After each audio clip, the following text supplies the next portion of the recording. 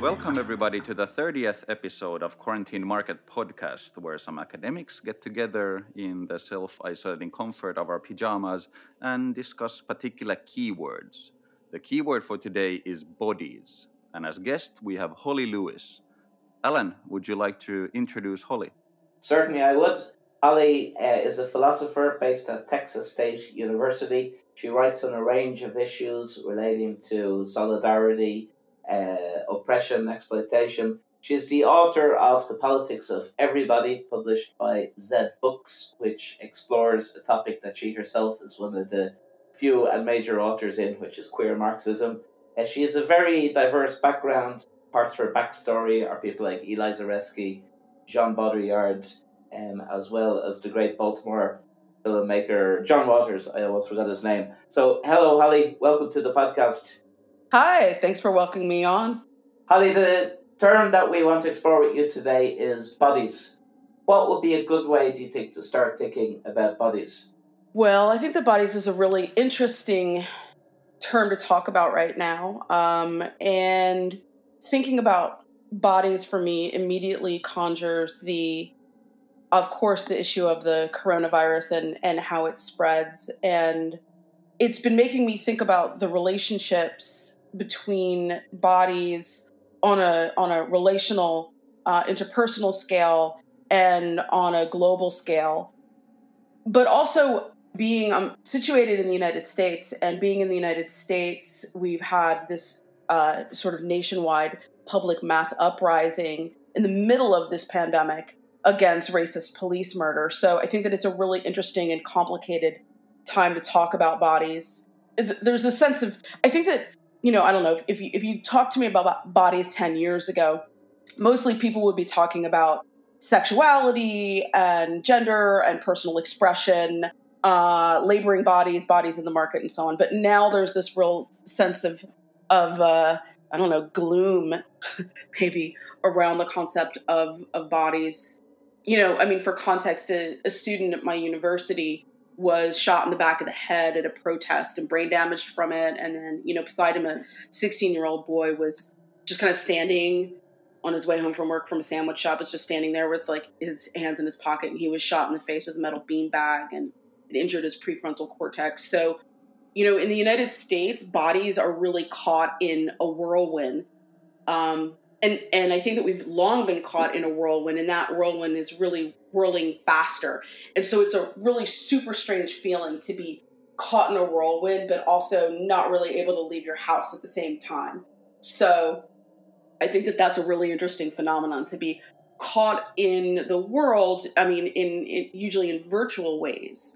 Although, many of us are going out there in a physical sense for protest and doing the best that we can to social distance, but to also have this kind of whirlwind going on in the interior of our homes and our private spaces, our houses. In a previous episode with Will Large, we talked about the experience of the uncanny, about how people walk around doing their shopping and try to maintain social distancing with this very heightened awareness of risk just to be close to people. So it seems the issue of body taboo, which of course has always been an issue, really becomes intensified during these moments. So how might we think about body taboos traditionally, and then perhaps how they become intensified now? It's so difficult for me to talk outside of a U.S. context. I think that, you talk about American exceptionalism. We have this kind of brutal exceptionalism going on right now, where we have this massive COVID rate and this very strange reaction to it. And as far as body taboos go, one of the things that I assumed, and I don't know how it is elsewhere, but one of the things that I assumed is that we would largely be physically moving further away from one another, which is absolutely the case here as well.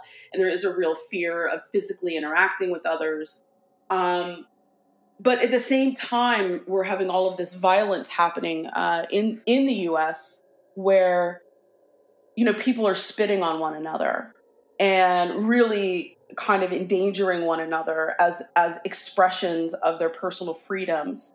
So, if you want to talk about the uncanny. You have the situation of going out in a world that's very unhomelike, or unheimlich, as Freud talks about. So you're in your world, but you're not in the world the way that it normally is. And people are behaving in very contradictory ways. On one hand, you have like real strong physical body tattoos between people, and then on the other hand, you have these really strong body taboos, and then you have this conspiracy theory euphoria of people running around demanding that you physically experience their bodies, and attacking people, spitting on people. So I mean, we have that kind of crazy phenomenon happening as well. In a similar way that I'm sure it's hard for you to speak about this outside your context. I'm from Finland, based in Helsinki, and it's very hard for us to fathom from here what exactly is going on in the United States. We get the news, we get YouTube channels that we may want to watch, and it really looks like apocalyptic from this perspective. Because in Finland, we've been lucky enough so that the virus is sort of stable. There's nothing much happening right now. Of course, there's always the threat of the second wave and all that. But bodies here, in opposition to how you mentioned whirlwinds, bodies are very calm here. And it's if you walk the streets, there is no direct way to sense that something weird is going on, even though, of course, there is. And like Alan mentioned, there is the risk. How do you feel people from outside the US should look at the US right now in this general sense? Because it's very puzzling for us. Yeah, I think that this is, unfortunately, this is where COVID dovetails with the situation of police brutality, with the George Floyd protests. We have the largest military in the world. We have children in cages on our border, and nobody's even talking about that anymore, right? I mean, we have, children that are literally in cages, and that are now also exposed to the virus, as people in jails are. And we have a history of slavery, of settler colonialism. So one of the things that I've been thinking about is how you can't really talk about being an American, or you can't really talk about the United States and talk about bodies without talking about body counts. There's a difference between bodies and body counts, right? Like, so when we talk about bodies, we talk about embodiment, which is kind of like the conscious instantiation of human existence within this physical form. And it's very human. It's very capable of connecting with other people, and being in the world with other people, to use sort of phenomenological terms there. But when you talk about body counts, it's exactly the opposite, right? It's the total kind of state abstraction, total capital abstraction. So I think that it has a lot to do with our history. One of the biggest curiosities is the amount of conspiracy theory thinking, conspiratorial thinking. So we have 14% of the population refuses to use masks, or they won't use masks at all. And I think that this is in part, because of not understanding the violence of capitalism and not knowing who to blame. So in other words, these are folks who feel more precarious than they ever have, but at the same time, they're not necessarily working class people, right? Like they're upper middle class people who are afraid of losing their stature in a lot of cases. And they don't understand why the world is the way that it is, but they understand that there's a problem. And so what gets named as that problem is just insane things, right? So the problem becomes Black people or people of color. The problem becomes Muslims. The problem becomes, trans people or queer people. But capitalism isn't and can't be the problem, and it isn't really understood, or the history of what the United States has done to maintain its place in global capitalism. That isn't really, thought of. And with our health industry, right? So we have a situation where, you have testing. So when they call out for testing, getting tested for COVID, you need an address to get tested for COVID.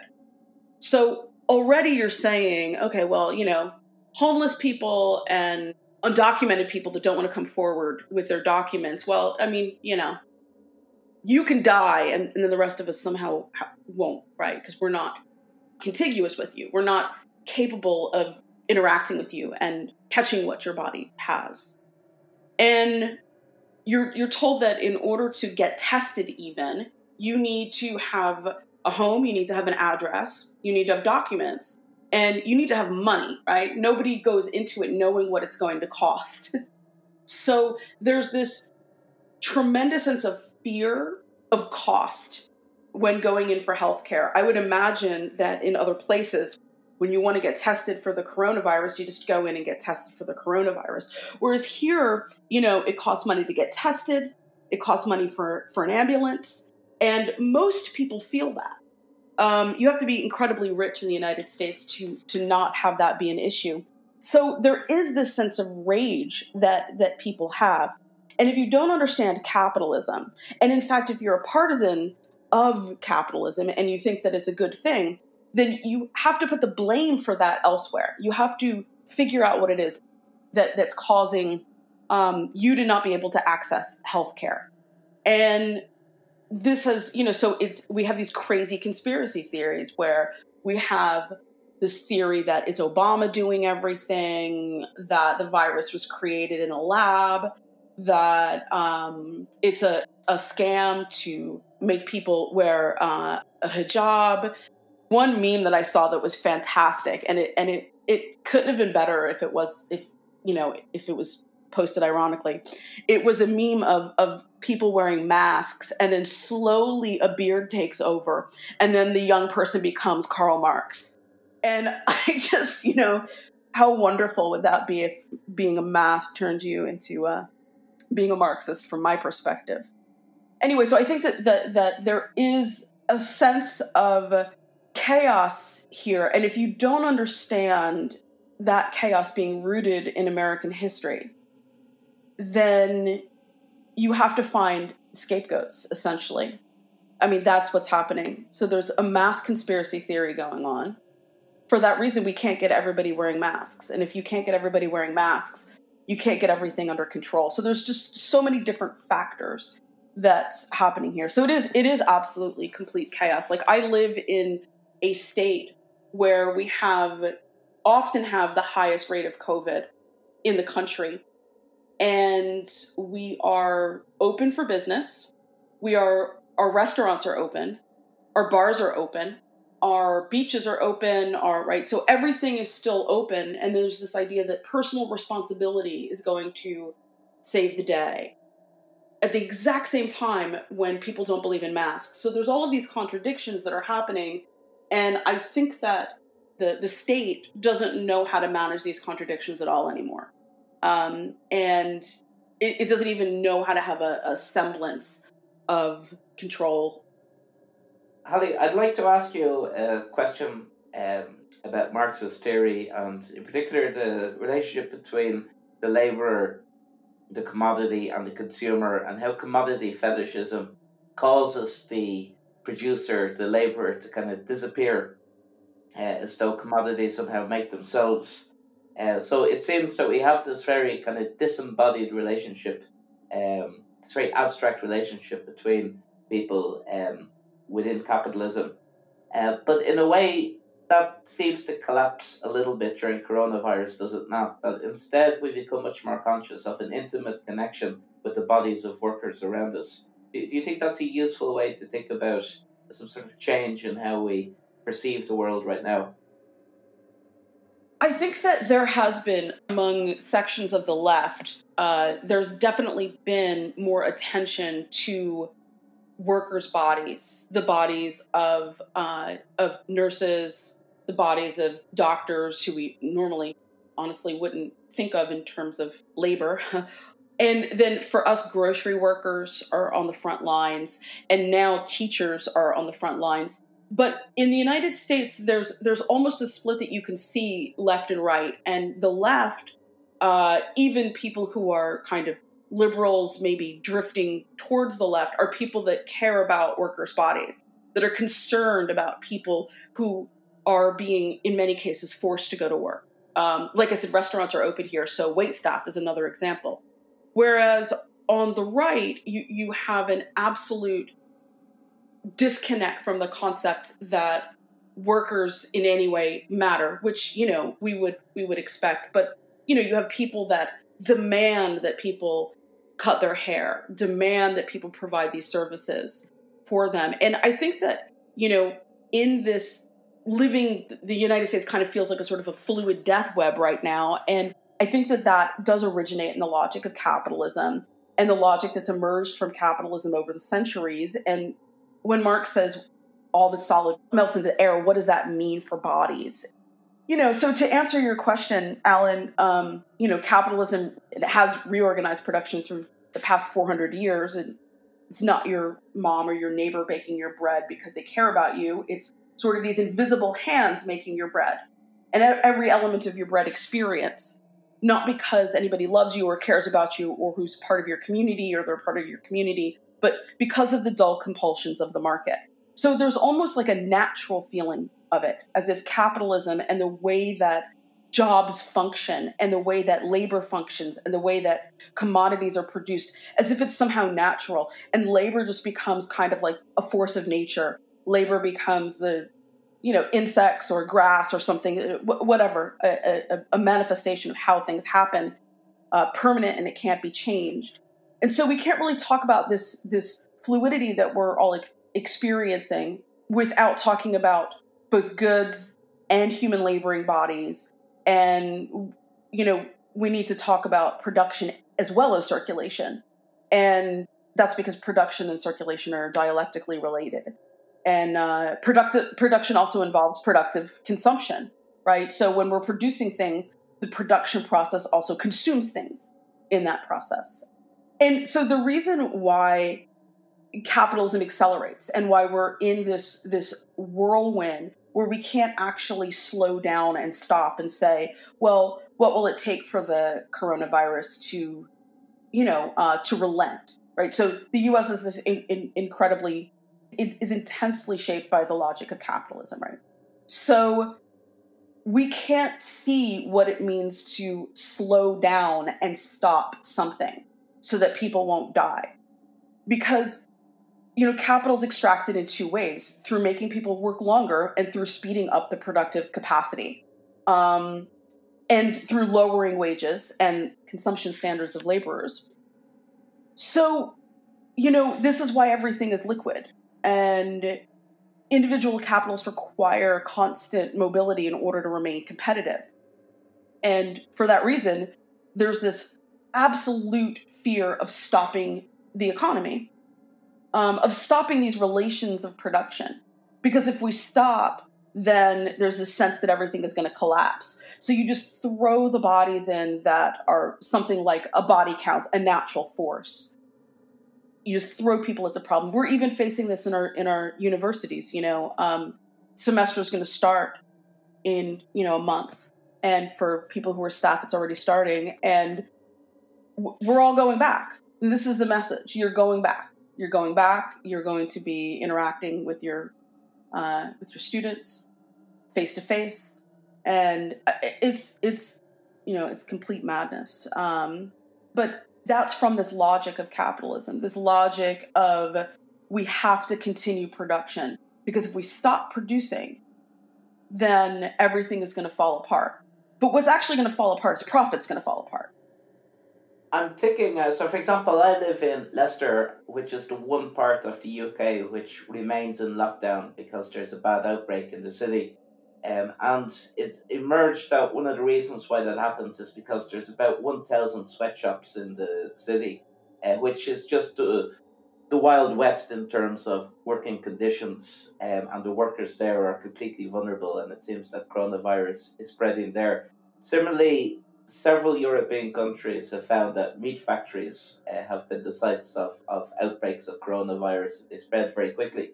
So the point that I'm getting at is there's awareness now that public health generally is contingent upon the working conditions, that people are working in cramped factories, that it puts us all at risk now. Well, that's quite an interesting way to perceive labor injustice, isn't it? That it now matters to our bodies that someone else nearby is working in an unsafe labor condition.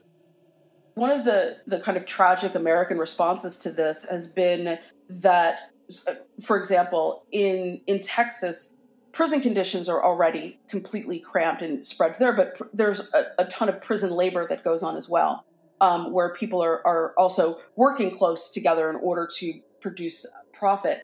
There's this sense of it's not even important if there's an outbreak at a meat processing plant. Even more so if there's an outbreak at a prison, that these numbers be included in the total counts. Because it didn't happen in general, it didn't happen to the community, it just happened to those people, right? So there's this right-wing response of why are we adding the numbers of people at meatpacking plants or in prisons or in chicken plants? And these packing plants are particularly locations where the virus spreads because you're working in cold. So it is a very stable place for the virus to develop. But the response to this on the right is these people don't even matter. So they don't even matter to the general community. They're not part of the Gemeinschaft, the community, the nation, right? They're on the outskirts of this. And so we're not even going to include them in the count. So there had to be this kind of fight to include these localized outbreaks. Now, mind you, the vast majority of the American people, I think, are horrified by all of that. But there is this right-wing response that just turns those folks not only into body counts, but into body counts that don't count, if that makes any sense there. But I think that for the rest of us, yes, there's been this heavy emphasis on looking at how things pass through laboring bodies. Farm workers as well. Construction sites have been enormous locations for outbreaks here because you have to work very close together. So, there is this acknowledgement, not rethinking, but remembering about the relationship between bodies and labor on the left and how our bodies are connected, whether we think they're connected or not. We're connected kind of invisibly, right? So the conditions of a meat packing plant in Leicester may have an effect on what's happening in the United States for workers in the United States. I mean, at the beginning, it was spread internationally. Of course, talking about bodies implies a universal human experience, but there's also a major racial aspect in terms of who gets coronavirus and who dies from it, that there's a very disproportionate experience of it amongst the BAME community as well. So how should we think then in terms of, I mean, it seems dumb to say the racism of coronavirus, and yet that's in reality how it plays out. I think that one of the ways that we need to look at this that's very important is to actually not think about it in terms of there being different bodies between different races, right? And I think that sometimes the discourse gets put that way, where there's something about, Black people, or as it's often put, Black bodies, which is a phrase that really disturbs me when I hear it. But, that Black people or that Latinx people, or Native American people might have different types of bodies from white people, and that there might be something in their bodies that's causing this, is a terrifying way to look at this. And what we've found is that it's the overarching racism. It's the racism that capitalism that comes out of capitalism, that capitalism needs. That racism is what's creating these poor health outcomes, right? You have doctors that don't listen to Black people and when they talk about their bodies and what they're feeling because of a lack of empathy, particularly Black women. You have poverty, you have cramped living conditions, you have people working in physical jobs, right? So this is why people of color are spreading. And sometimes you'll hear, I think that more than ever, it's very, what is on the right, like kind of right-wing arguments are so superficially even clear that when you start talking about people as having different kinds of bodies, we're getting into really dangerous territory. It's capitalism that is causing the bodies to be in different situations, not some kind of, biological difference in, among races that pre-exist capitalist racism. I'm very much a proponent of the idea that racism is what causes races, that it's a process that happens. Holly, you mentioned one of my favorite terms, which is how everything is accelerating. So, even if this might be a little bit off topic, I'd really like to ask you a question of accelerationism in this current moment. So, of course, one of the biggest accelerationist, if you take it as a general form, argument is that we can't break out of capitalism; we have to break through capitalism by accelerating its paradoxes and inconsistencies. So part of this argument, of course, is that capitalism used to function well by externalizing all its negative outputs, which would have been, of course, pollution, even patriarchy and racism, as somehow that they could still exist in the system, and they never the tipping point was not reached. So can we say that this could be seen as an accelerationist moment when obviously all of these kind of tipping points are being reached now in some sense?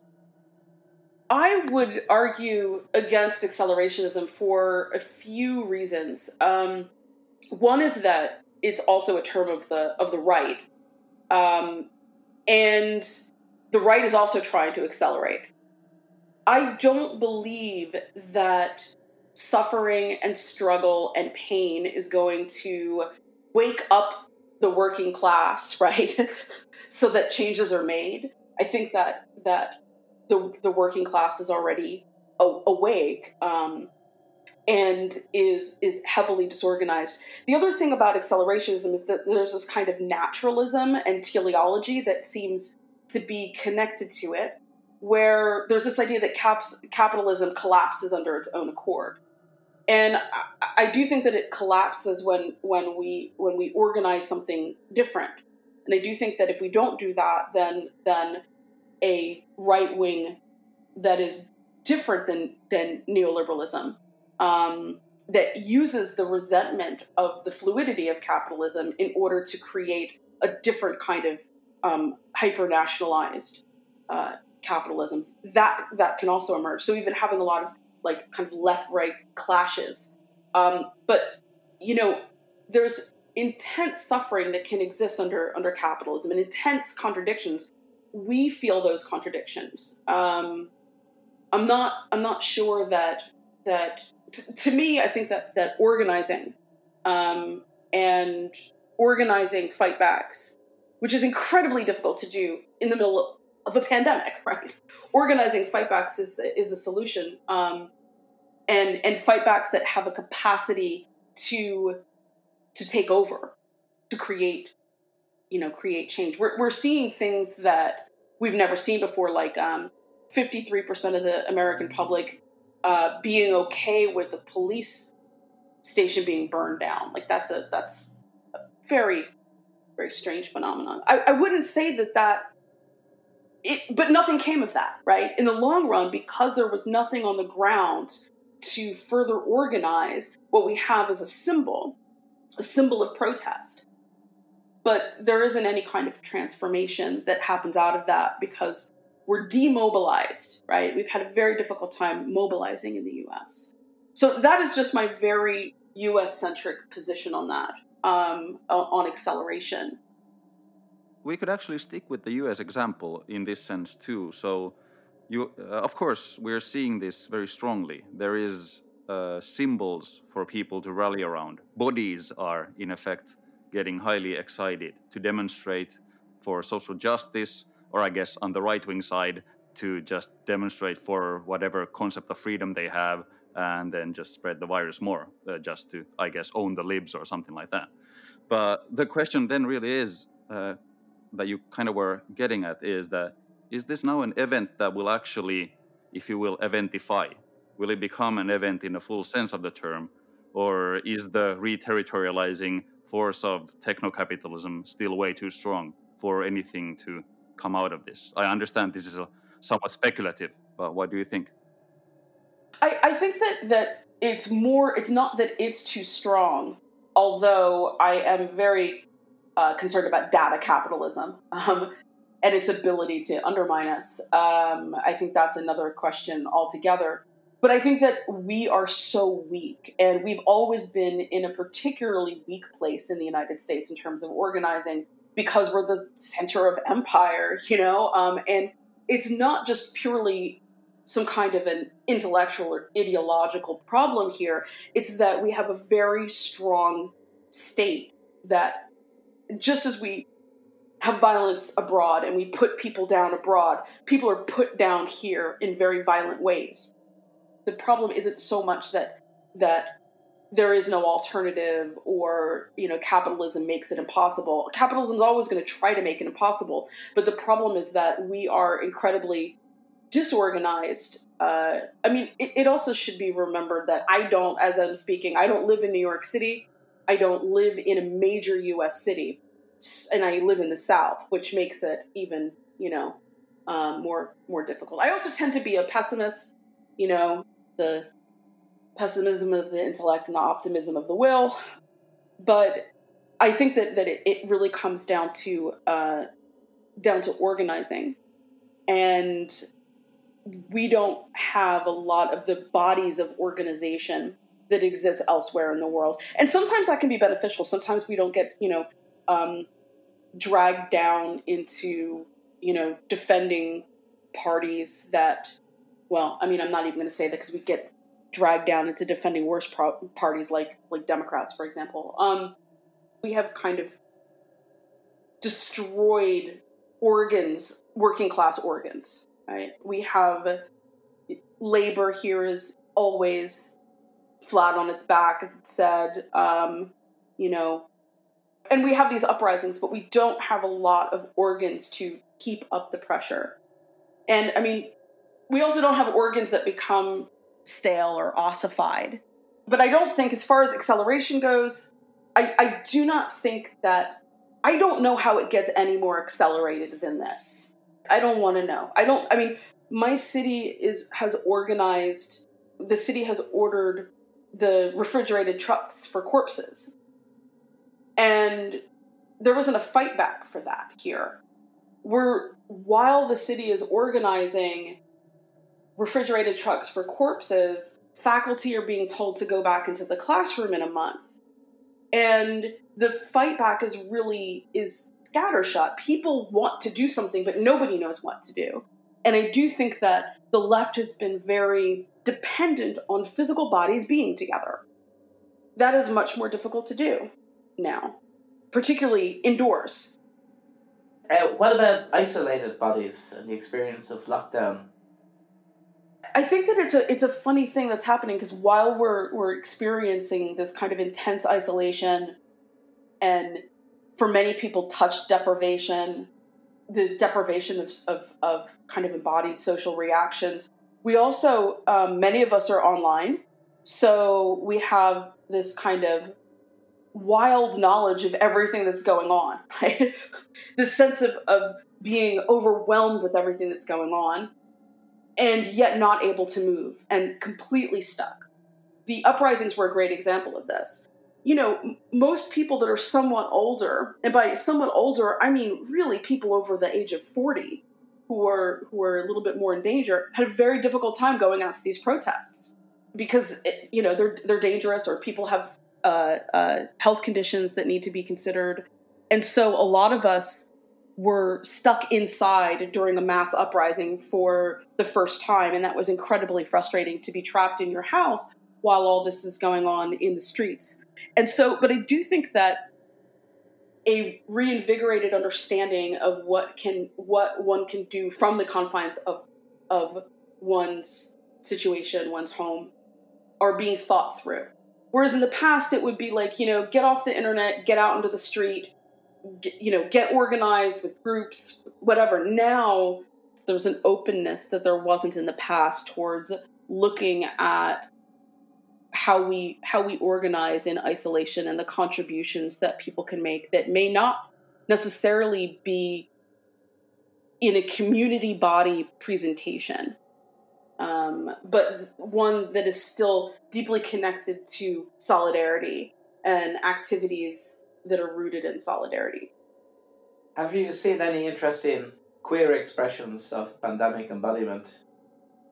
One of the things that's been very difficult for queer people within this, queer people particularly who are not in monogamous relationships, right? I mean, they can't really see their partners because of this idea to everything being rooted into the household. People are stuck in their household. So there's this forced reversion to family values and this kind of the sexual, not so much individualism, but individualism in the way of thinking through the family unit as one being. And, in cities, a lot of people don't live with anybody that they're sexually engaged with at all. They live with roommates that they barely know. And so I think that there's been a lot of pain, psychological pain in queer communities, for queer people online. And people have been cut off from connections that they need. Young queer people are cut off from support systems that they need. I've heard stories about, people who have, let's say, rainbow flags on their houses or what have you, or any kind of LGBT symbol on their household, that kids have gone in and put things in their mailbox asking them for help, saying, hey, can you get me this thing? And can it be delivered to your house? And then I'll kind of pick it up, right? Which is a very strange coronavirus way of interacting. But honestly, it's a new way of interacting. So people are kind of reconstituting their social networks. Your social network may have to be in your neighborhood if you're a young person. It isn't necessarily in your school gay and lesbian club, right? A support club. It has to be in your neighborhood. So I think that people are looking to build connections in really different ways. And I think that the reliance on family values and family sustenance in this time has been very difficult for a lot of queer people. What do you make of the Todrick Hall videos? I love them. That's another thing that's really happened is that, like, certainly queer culture at the same time has been, I don't want to just say normalized, but has been something that has been inspiring to a lot of people, even non-queer folks. You talk through what the Todrick Hall videos are about. Yeah, I mean, there's this kind of celebration of queerness in the sort of Zoom format, in the online format of being fabulous in one's home. So, being fabulous while cleaning your house. And I think that's really interesting from a social reproduction angle, because a lot of social reproduction has been, I don't want to say dismissed, but it has been the thing that we don't want to think about in queer celebration, right? You have to clean up after yourself, you have to clean up after other people, but who wants to think about that kind of unfortunate drudgery? But in this case, it's being that kind of social reproductive labor, the labor of reproducing ourselves and our loved ones around us, particularly in this case who we're living with. It's being incorporated into sequins and being fabulous and having your body moving and dancing and acceptance of different types of bodies. As our bodies are definitely changing as we're home indoors, not able to get out so much. That's my take on the Todrick Hall videos. This kind of celebration of the moment that we're in the bodies that we're in, and seizing, and this has been the history of the Black queer community, has been seizing every opportunity that one has in order to live well, right, with whatever you can, in order to celebrate oneself and remain strong and to celebrate others and to be joyful and to be funny in the harshest of circumstances. So I'm not surprised that people have looked towards queer art and entertainment for sustenance and joy in a moment like this. part of the reason why we have this vocabulary today to talk about bodies is the tremendous rise of affect-based theorizing, non-representational theorizing, assemblage theorizing, and others in pretty much all the fields of academia I can think of. Of course, these fields focus on affective intensities as opposed to representational emotions. I'm thinking of, anything that has to do really with immanence and becoming, rather than this kind of idea that we take words as representational meanings as wholes. Also, I'm reminded of Sarah Ahmed's work, how she kind of combines these things with a particular perspective to how memories stick on your skin. So, what I'm thinking through all of this is that while it's so interesting and liberating, and did you say even nourishing, maybe to think about these things from different perspectives that we used to, the whole idea of the body becoming more present is, academically at least, theoretically, very liberating in some sense. But what I'm now afraid of with this corona, with all this uncertainty, will the memories that now stick on our skin be rather of negative intensities? Will these skin memories be bad memories, not the ones that we were maybe hoping for? Yeah, I mean, so really what you're saying, and I'm probably going to answer in non-theoretical language, because I tend to do that, are the intensities that we're feeling now, are they traumatic intensities? And how are they being stored in our body as opposed to experiences that we have a bit more of a control over? Or, I'm thinking about, with any kind of phenomenological analysis, there's this sense of contemplative distance that happens when one is transcribing and feeling at the same time. Trauma doesn't really allow that. Trauma is when you're stuck in the body, and there's this disconnect that happens between the prefrontal cortex and the rest of the body on this neurological level, where one actually can't create representations for these negative sensory experiences that one can't control. I do think that it's a danger. I think it's particularly horrific for people that are actually undergoing the suffering of the coronavirus. How does one articulate that? That's actually been a political problem for us. How does one articulate that kind of feeling of suffering that could even serve as a warning to other people? No, you have to take this seriously. Please wear a mask. But there's all kinds of other solidarities that need to exist in order for that kind of expression to take place. But I do think that there is this gap between logic and affect and bodies that has new valences, new meanings, and new dangers in a moment like this. And yeah, I mean, I actually hadn't thought of that, but I've myself, I've turned away from phenomenology for a number of years and turned towards, Marxist theorizing, Marxist economics. And I've always tried to keep phenomenology in my work, but I found myself really gravitating back towards these questions and questions of affect and its relationship to solidarity, but also feelings, intensities, expressions, non-visual senses of phenomenological experience. This is something that I'm definitely going to be exploring more of.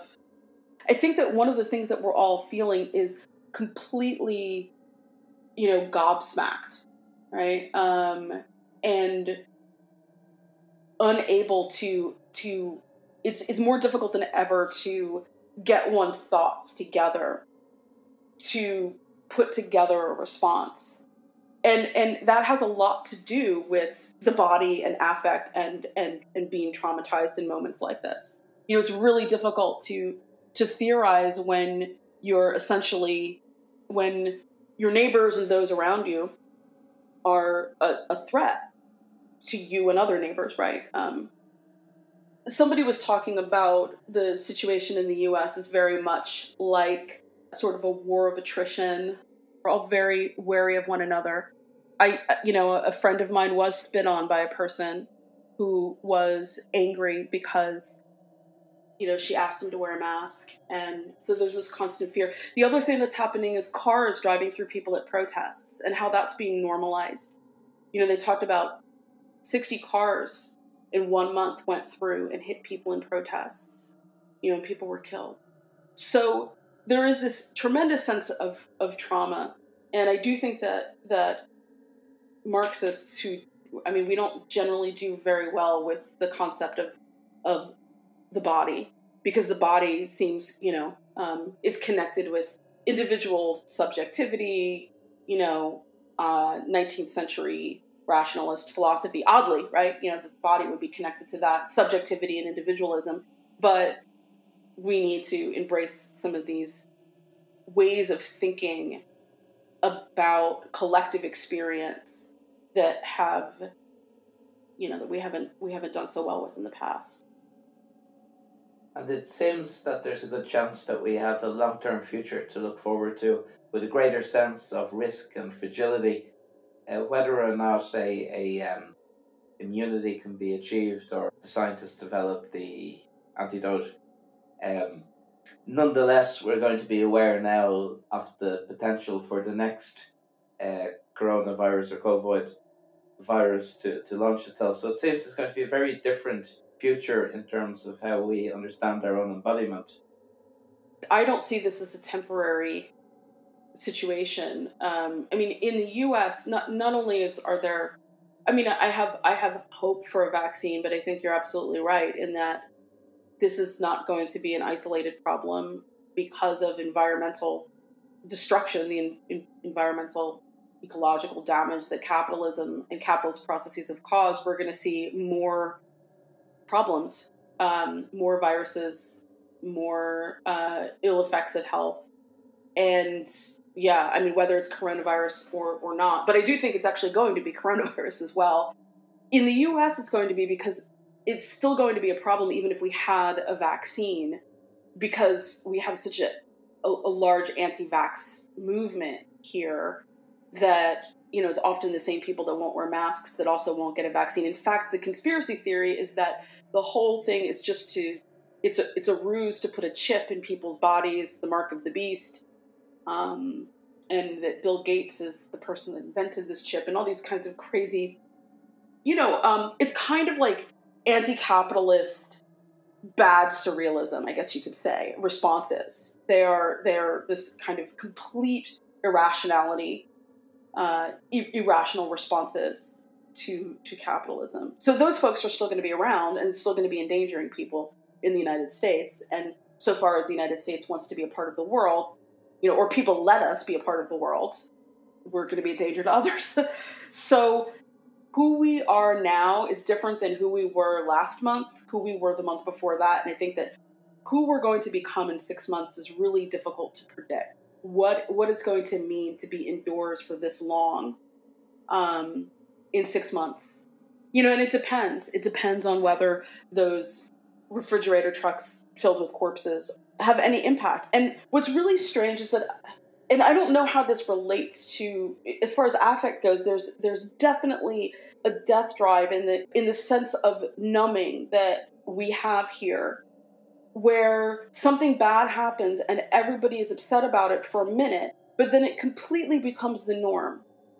And I think that also comes from the history of participating in these atrocities, right? Eventually, you can't stop the U.S. military machine, so you're just going to focus maybe on, you're going to bracket that off, and you're going to think about things at home. You're going to numb yourself out to that.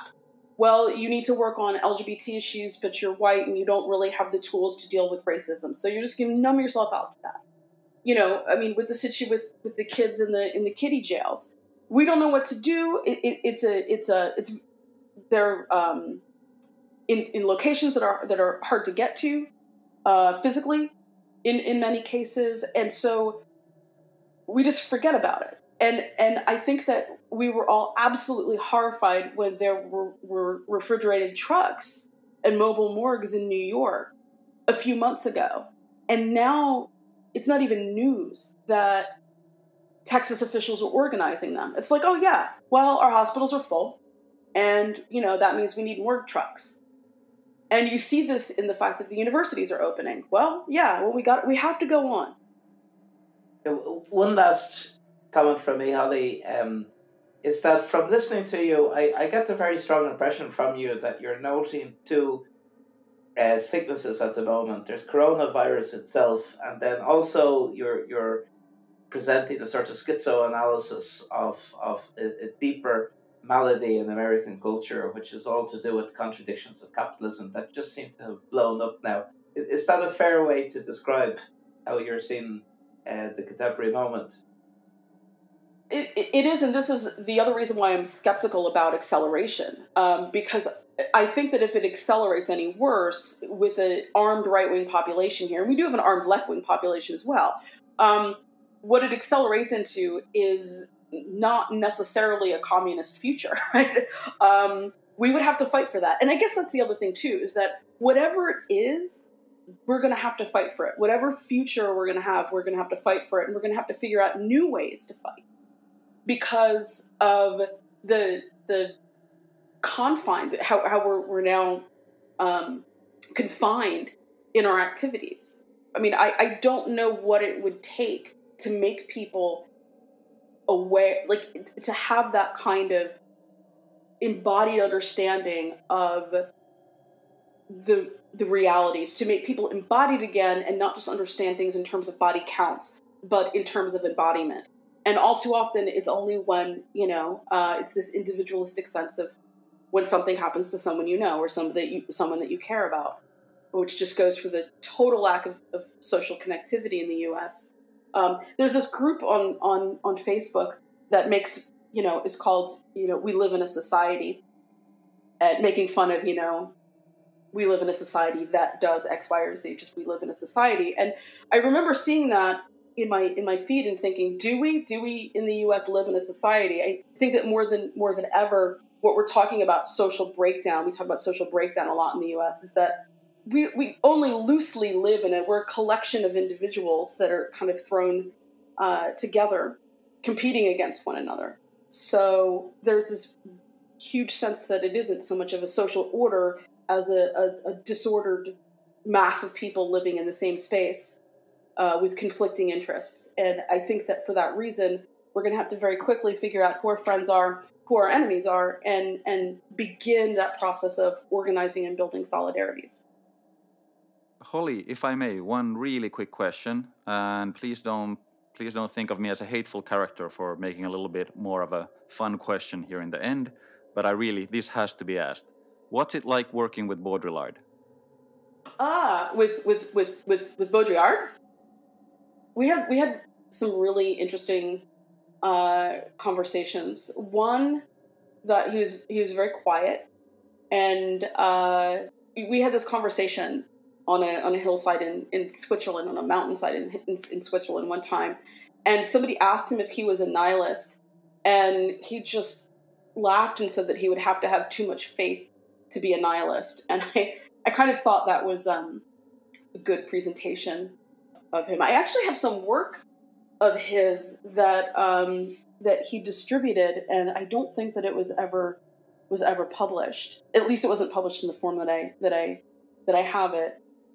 I like Baudrillard, I do, which is I tend to be a classical Marxist, but there is something about the impressionistic way that he describes things that in his later work turned towards photography and making photographs. And when I was working with him, that's really what he was talking about more, was photographs. His writing, I understand it as having a particular poetic quality to it. And I think that taking his work literally is really sort of unfair. Well, for my part, I have to say thanks very much, Holly. It's been great listening to you. Yes, thank you, Holly. Thanks for inviting me on, and I hope that the next time that we speak and meet up, I hope that it might be in person again at some point.